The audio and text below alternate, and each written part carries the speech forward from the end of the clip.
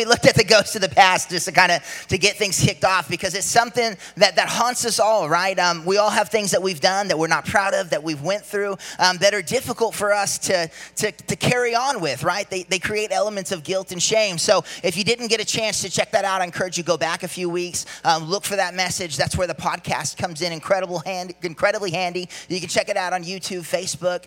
But we have to learn to handle that baggage, right? As we come into new relationships, as we come into new seasons of our lives. And then last week, we talked about the ghost of the present. And that message was a little sharper than I intended it to be, but I think it got the point across, right? That we've got to live each day for the Lord, right? That we have to be aware of where we're at, what we're doing, and just the way that our actions impact our walk with God and our faith. And so today, we're going to continue that. The third ghost that visited Scrooge was the ghost of Christmas yet to come. And so what I want to talk about is the yet to come, because we're all heading somewhere, right? We're not at the end of our race. Hopefully, nobody leaves this room and expires tonight. And, you've got a future, right? We're working towards something. So how do we approach that? How do we approach our future? How do we approach the yet to come? How do we stay on track? What does that look like? So we want to check that out tonight. And the first thing to keep in mind is, just like Scrooge was subject to a judgment, we're subject to a judgment, right?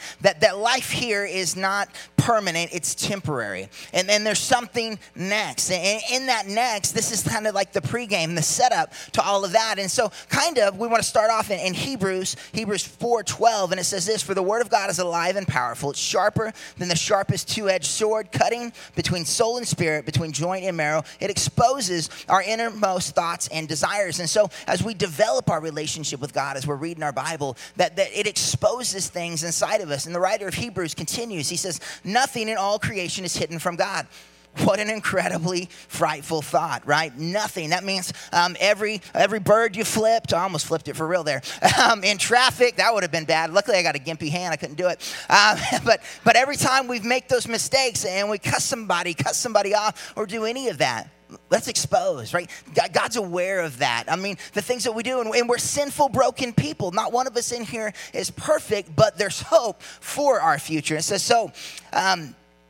Everything in all creation is hidden. Nothing in all creation is hidden from God. Everything is naked and exposed before his eyes, and he's the one to whom we're accountable. And so in the Christmas Carol, Scrooge is presented with this idea that he's building this chain of punishment that he has to bear. And the reality is that's an option kind of for us too. We can choose to pay for our own mistakes, and there's a burden to be levied against that, or we can do something else. And that's revealed to us in verse 14. It says, "So then, since we have a great high priest who has entered heaven, Jesus, the Son of God, let us hold firmly to what we believe. This high priest of ours understands our weakness, for he faced all the same testings we do, yet he did not sin. So let us come boldly to the throne of our gracious God." That's that promise that we have. That's the thing we want to look at. That's where our story deviates from the one of Scrooge, the one that relates to our lives. It deviates because we don't have to be good enough. We don't have to work hard enough. We only have to go boldly to the throne of a gracious God. And grace is that thing that's undeserved. And so when we're dealing with the ghost of the past, when we're dealing with the ghost of the present, when we're dealing with the ghost of yet to come, our future, we deal with it through the lens of Jesus and what he's done. Let us go boldly to... Let us go boldly. I can't even find it. Let us come boldly to the throne of a gracious God. There we will receive his mercy. So we receive his grace. That's undeserved. And we receive his mercy. And what that says is you're broken, but you don't have to pay for your mistakes. That you're going to sin and mess up. And you're going to face things that my past is awful. It's awful. But thankfully I could come boldly to the throne of a gracious God. And you may have a similar past. And in the present, there's things I've done today that I could have done differently, and thoughts I had, and I could have approached them differently. But even dealing with the ghost of today, that I can come boldly to a throne of a gracious God. I can receive his grace. And that's how we have to approach our future as well. So let us come boldly to the throne of a gracious God. There we will receive his mercy, and we will find grace to help us when we need it most. And so tonight, we're going to begin just to shift that lens. lens? How should you approach your future? How should you approach tomorrow? Should you be indifferent? Should you be worried? I mean, because when we think about it, it can be taxing. We can suffer the anxiety, right? We can suffer the fear. There's nothing worse than thinking about 5 years from now when you're not in a good place. But I want you to know, you don't have to approach your yet to come with that type of spirit, with that type of mentality, with that type of fear, with that type of anxiety. And so tonight, as we get kicked off, point number one is this: the thing that we've got to know, that we've got to understand, is our hope is in Jesus. Our hope is when we're dealing with the future, when we're dealing with the yet to come, our hope is in Jesus. Now, that's counterproductive, that's counterintuitive to what we naturally do, because we put our hope in our jobs, in our positions, in our title, right? That I've got to squirrel away enough for the future, that my time and my energy goes to building my empire, right? That it's the weight of life rests firmly upon my shoulders. That's the trap that we fall into. That's the trap that we got to be good enough. We've got to make enough money. I've got to have the right relationships and the right people. But that's not our hope. And when we make it our hope, we begin to miss it. I mean, how many of us spend more time pursuing worldly objects and worldly relationships rather than investing in a relationship with Jesus? Jesus is our hope, man.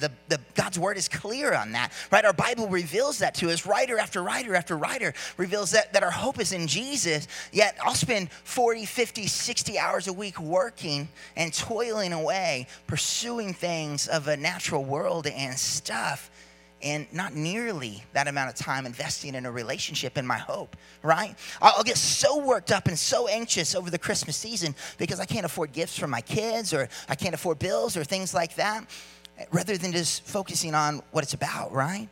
It's about redemption and grace and forgiveness and mercy, right? Those things that allow us to come boldly to his throne, allow us to be free from the past, allow us to live in the present differently. And we've got to remain focused on that truth that our hope is in Jesus. So I want to start tonight in Ephesians. Ephesians was a letter written by the Apostle Paul. It was written to the church of Ephesus. I love Paul because Paul's past makes mine look better, right? Because he killed people. I didn't do that. And so he's a great guy to relate to because he's done worse stuff than probably most everybody in this room.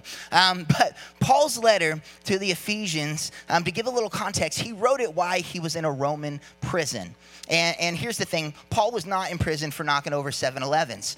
He was actually in prison for sharing the gospel. He didn't do anything wrong. In fact, he was in prison for doing the thing that he should be doing. And I don't know about you, but anytime I've been accused or punished for something I didn't do, I'm pretty angry and bitter. But Paul doesn't take that approach, right? He could have been mad at God. He could have been mad at the church. He could have been all sorts of things. But he remembered his hope is in Jesus. And so Ephesians chapter 1, verse 6 starts off, "So we praise God for the glorious grace he's poured out on us who belong to his dear son." Paul's in prison.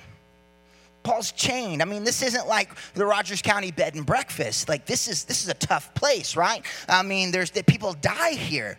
But he starts, "So we praise God for our glorious grace that he's poured out on us." It's like, Paul, what grace are you receiving? You're in prison. You're getting beat and flogged and whipped. But his grace is poured out on us who belong to his dear son. He is so rich in kindness and grace that he purchased our freedom. He's talking about freedom. Has he lost it? No, he knows the secret, right? It's like the secret sauce.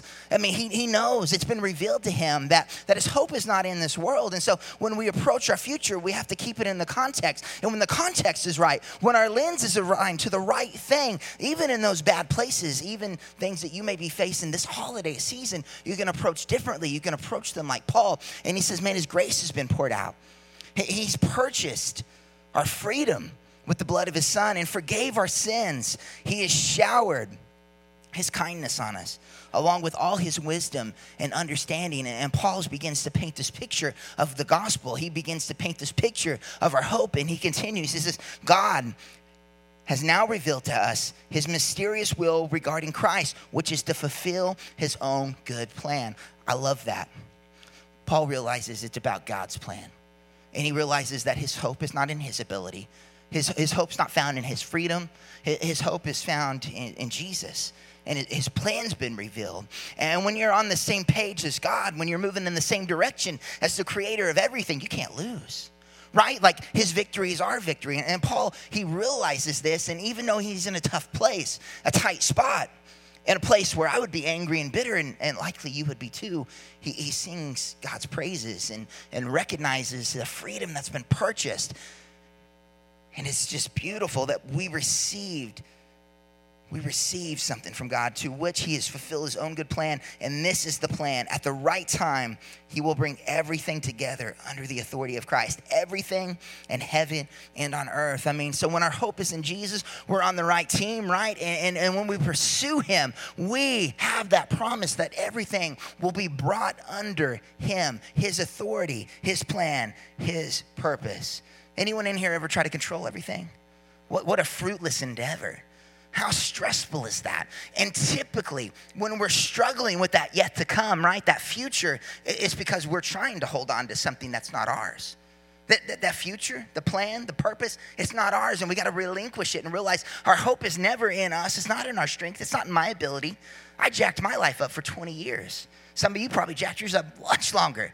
And it's because we tried to do this. Our hope is in Jesus, and we have to hand it all over to him. And so he goes, furthermore, because we are united with Christ, we have received an inheritance from God.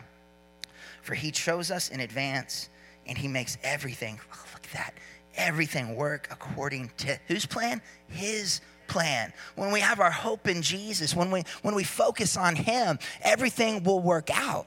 It may not be the way you want it. It'll be the way you need it. The things will be moving forward in the right direction. And again, Paul wrote this. Just imagine, chained in a dungeon,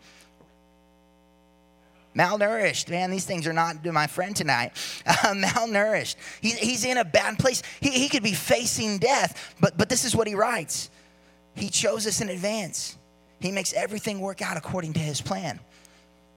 When I don't have enough money in my bank account, I'm like, God, why have you forsaken me? Paul's chained in a Roman prison, and he's singing God's praises and saying everything's going to work out according to his plan. He has that type of faith. He has that type of perspective because his hope is in Jesus. He continues. He says, God's purpose. God, this is important right here. What's better than God's purpose? God's plan, God's purpose. God's purpose was that we Jews, who were the first to trust in Christ, would bring praise and glory to God. And now you Gentiles have also heard the truth. Gentiles is like everybody else. You got the Jews, then you got the Gentiles, which is everybody who's not Jewish. God's purpose was that we Jews, who were the first to trust in Christ, would be praise and glory to God. And now you Gentiles have also heard the truth. The good news that God saves you.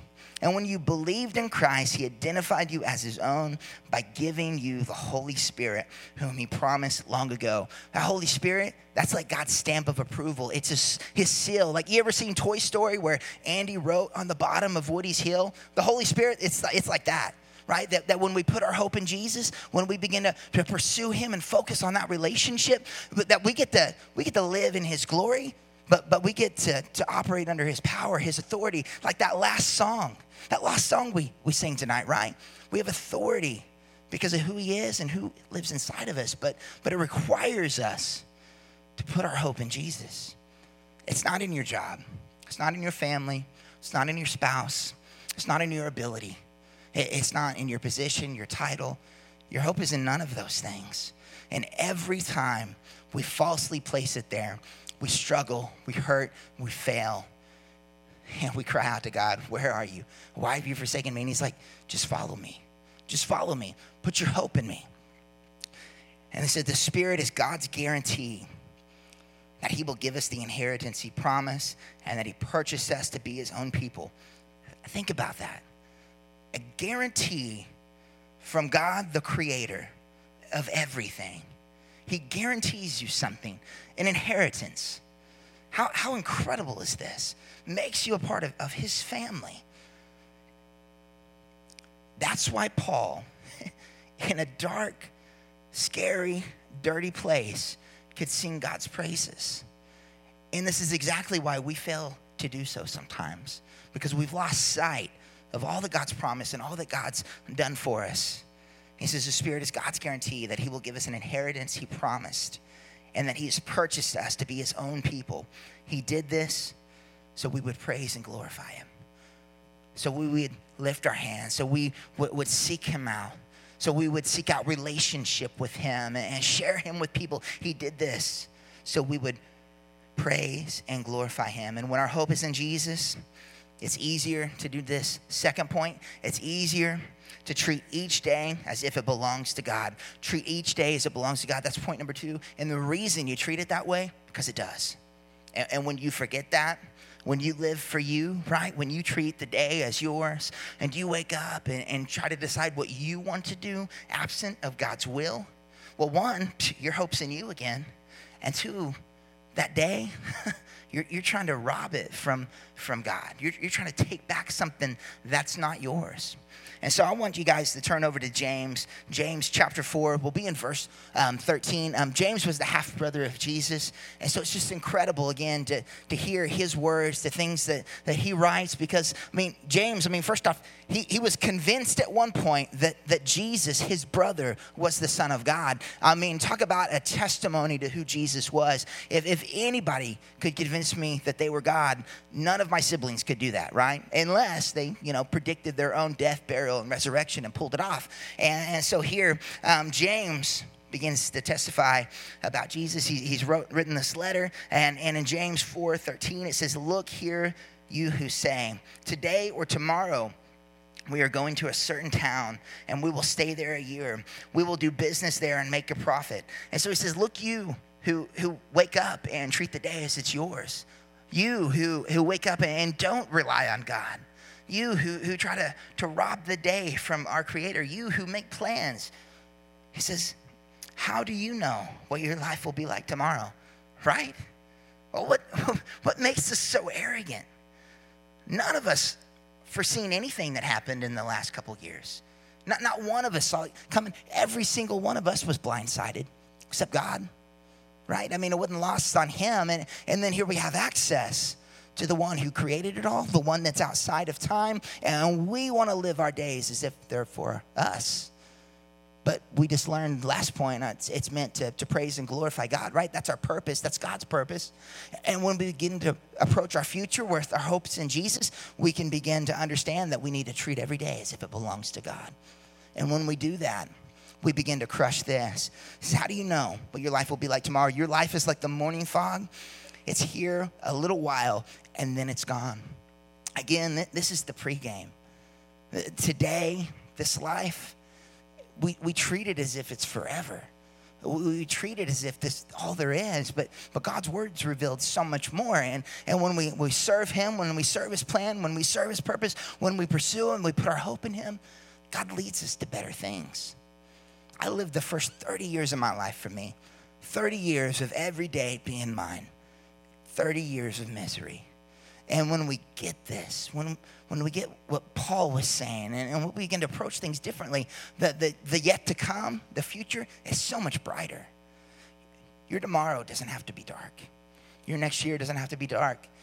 All your bills may not be paid, but you can have hope. You can have joy.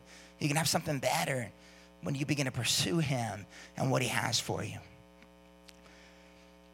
This is what you ought to say. Is if the Lord wants us to, we will live and do this or that. If the Lord wants us to, we have to begin to treat each day as it belongs to the Lord. We have to begin to approach each day seeking his plan, his purpose, his will. And when we do that again, tomorrow looks so much brighter. This is otherwise you are boasting about your own pretentious plans, and all such boasting is evil. That we need to seek God. We need to treat each day as it belongs to him. And I love this. There's Colossians, we don't have to turn there, but Colossians 3:23 through 24. It says, work willingly at whatever you do, as though you were working for the Lord rather than for people. Remember that the Lord will give you an inheritance as your reward. There's that word again, inheritance. You know who gets inheritance? Children, because we're God's children. We're part of his family. So when you work this way, remember that the Lord will give you an inheritance as your reward, and that the master you are serving is Christ. When we work diligently for God, when we approach each day as if it's his, when we don't lose sight of our hope and the fact that it's in Jesus, we get to experience God's plan, his purpose, his inheritance for us, for you. What a beautiful sight. And again, you may be in that dark place and you can't see the light at the end of the tunnel. What could be brighter than what God has for you? But you've got to be willing and open to seek it out. Live your tomorrow differently.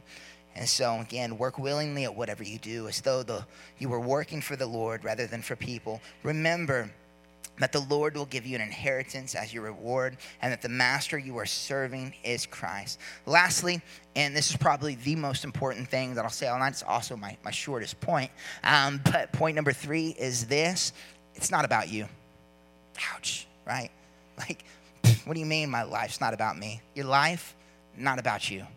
Guess what? You're not the star. You're not the center. You're not the center of your world. You're definitely not the center of this world. It's not about you. And it's this selfish self-centeredness that when we do that, and I'm victim of it all the time. I mean, that's what I do. I have to fight this off. But when we live life that way, it's a mess. You ever met somebody who's self-absorbed? We don't like them. Can we just say that, right? Nobody in here likes somebody who's full of themselves. But we live life that way, and we approach our walk that way, and we got to remember, man, it's not about you. It's not about me. Remember, we go back to the beginning there in Ephesians. God's plan, his purpose is to praise and glorify him, that it's about him. He's at the center. We can't be at the center. We're broken. We're messed up. That we've got to make him the focal point of everything. My marriage is not about Janelle. It's about serving Christ in that. And any time I make it about me and her, my marriage sucks. It's bad. It's bad. I'm bad. I don't treat her right. I've got to make her the center. Parenting my kids, same thing, right? If I make it about them, if I make it about me, I'm a bad parent. Can I say that? I mean, my kids will agree. My job, if I put myself at the center, if I don't work as if I'm working for the Lord, it doesn't turn out right. When we look at our lives, the thing that we've got to remember, that we've got to keep in front of us, it's not about you. It's not about you. I want to share with you out of Luke 9, verse 23 is where we're going to be. Luke is one of the Gospels, right? Matthew, Mark, Luke, John. Those are the first 4. They tell about the life and the ministry of Jesus. And then he said to the crowds, this is Jesus speaking here. So then he said to the crowds, if any of you wants to be my follower, you must give up your own way. Not about you, right? That's what he's saying. If any of you want to be my follower, you have to give up your own way, take up your cross daily, and follow me. And I want you to know that when Jesus is talking about the cross, this isn't like we talk about the cross now, like something that we wear around our necks, we hang up on walls. But this was the picture of torture and sacrifice. This was something that Romans used to humiliate people. It was the most brutal way to die, right? It wasn't hanging on grandma's wall when Jesus said this. It wasn't something pretty. He says, you must take up your cross daily and follow me. If you try to hang on to your life, you'll lose it. And that's what we do. We make it about us. We make it about our plans, right? That the day can't be for us. We put all of our hope in our ability and our strength, and we put ourselves at the center of our lives. And that's what leads to addiction. That's what leads to divorce. That's what leads to misery. And so many areas in the truth that God brought to us was that it's about him. It's about serving him, glorifying him, pursuing him. And something in our mind has convinced us that when we do that, we're missing out on some element of life. I mean, I did the same thing. I was so hesitant. Why? Why would I want to be a Christian? They don't have any fun, right? That all their movies are lame too, right? I mean, we get in that mode and like we're going to be missing out. But you know what I found? That was a lie. I've never been happier. I've never been more fulfilled. Sometimes I've never been more broke than I am now. So I'm just saying, you may still be broke, but you're going to be a lot more joyful with that empty bank account. Man, you have a bigger smile on your face when you can't pay your bills. But it's so much better. It's not about you. And so he says, if you try to hang on to your life, you will lose it. I held so tightly to what I had that I let addiction eat at me for almost 20 years. And it almost took me multiple times, overdoses, and things of that nature. It was so close. And every time I read this verse, that's what I pictured in my mind personally. Your story may be different. Maybe you're in here and you've never, went through addiction or anything like that, but you've got something that you've tried to hold on to, and you can see how it's poisoned you. Maybe it's unforgiveness. Could be any number of things, but when you read this, put it in that context. If you try to hang on to your life, if you try to keep you at the center and hold on to these things that God's told you to let go of, you'll lose it. But if you give up your life for my sake, you'll save it. And what do you benefit if you gain the whole world, but you yourself are lost or destroyed? Now, that we have to begin just to relinquish our life, allow him to be center, put our hope in Jesus, and pursue him. And so to recap tonight, point number one is this: our hope is in Jesus. It's not your job, it's not your position, it's not your title, it's none of those things. Our hope is in Jesus. Number two, treat each day as if it belongs to the Lord, because it does. It's not yours. It's not for you. It's for him. Treat each day as if it belongs to the Lord. Number three, it's not about you. It's not about you. It's not about me. It's about him. It's about serving him, loving him, pursuing him. Some action steps tonight. Number one, honestly evaluate the direction of your life and determine if it's driven by your desire or God's will. That's something only you can determine. You have to look inside and say, am I doing this for me? Am I working myself to the bone for God, or am I working myself to the bone for me? We have to evaluate that. Am I sacrificing here because this is God's will, or is it my will? Evaluate what it is and begin to relinquish it. Number two, make adjustments where necessary. That's where you humble yourself and admit, I missed it here. I got to do it all the time. It stings. It's not any fun. But we have to get to that place where we're willing to let go and make adjustments where necessary. And so everything we talked about tonight, when we talk about our hope in Jesus, when we talk about living for him and allowing the day to be his, it starts with relationship with him, right? And that relationship starts with trust.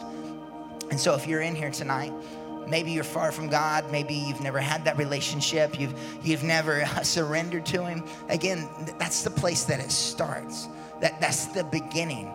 That's where it started for me, and it's the best decision I made. And I know this to be true. It'd be the best decision you ever made. And so if you're in here tonight and you don't have a relationship with Jesus, here at the end of service, we're going to have some people up front, and they would love to pray with you and pray for you and lead you into that relationship with God. It's where you realize that you can't save yourself, and you believe that he can. You recognize that he was the Son of God, that he died to set you free, and you make him Lord. So if that's you tonight, again, here in just a moment, you'll have an opportunity to do that down here at front. And maybe you've done that before and you've gotten off track and you've messed up and you've blown it and you need to recommit. I get it. We all screw up from time to time. We all have to reevaluate and to re-up, if you will. And so if that's you, I want to encourage you to come down front and just recommit to following him. And then maybe you're in here and God's just been tapping on you, saying that right there, you put that ahead of me. You love that more than me. And that right there, let go of that. And I mean, whatever that may be, if that's you in here tonight, I want to encourage you to come pick up one of these white chips off this table and let somebody pray over you. There's nothing special about this. It's a piece of plastic, but there's something significant about when we step out of our comfort zone in faith and pursue him. And so if you're in here tonight and there's anything that you need to let go of, I want to encourage you to come down front and lay it at his feet tonight. And then lastly, maybe you just need prayer. You're in here and you just need somebody to journey with you. We want to be those people. I want you to know this. We love you. You walk through these doors tonight, your family. We care about where you're at. We care about what you're going through, and we would love nothing more than to pray for you and pray for where you're at tonight. So for any of those things, to give your life to Jesus for the first time, to recommit, to pick up a white chip, or just to receive prayer, I want to encourage you to step out of your seat and come down front. And if everybody would, if you would stand to your feet as we close in worship.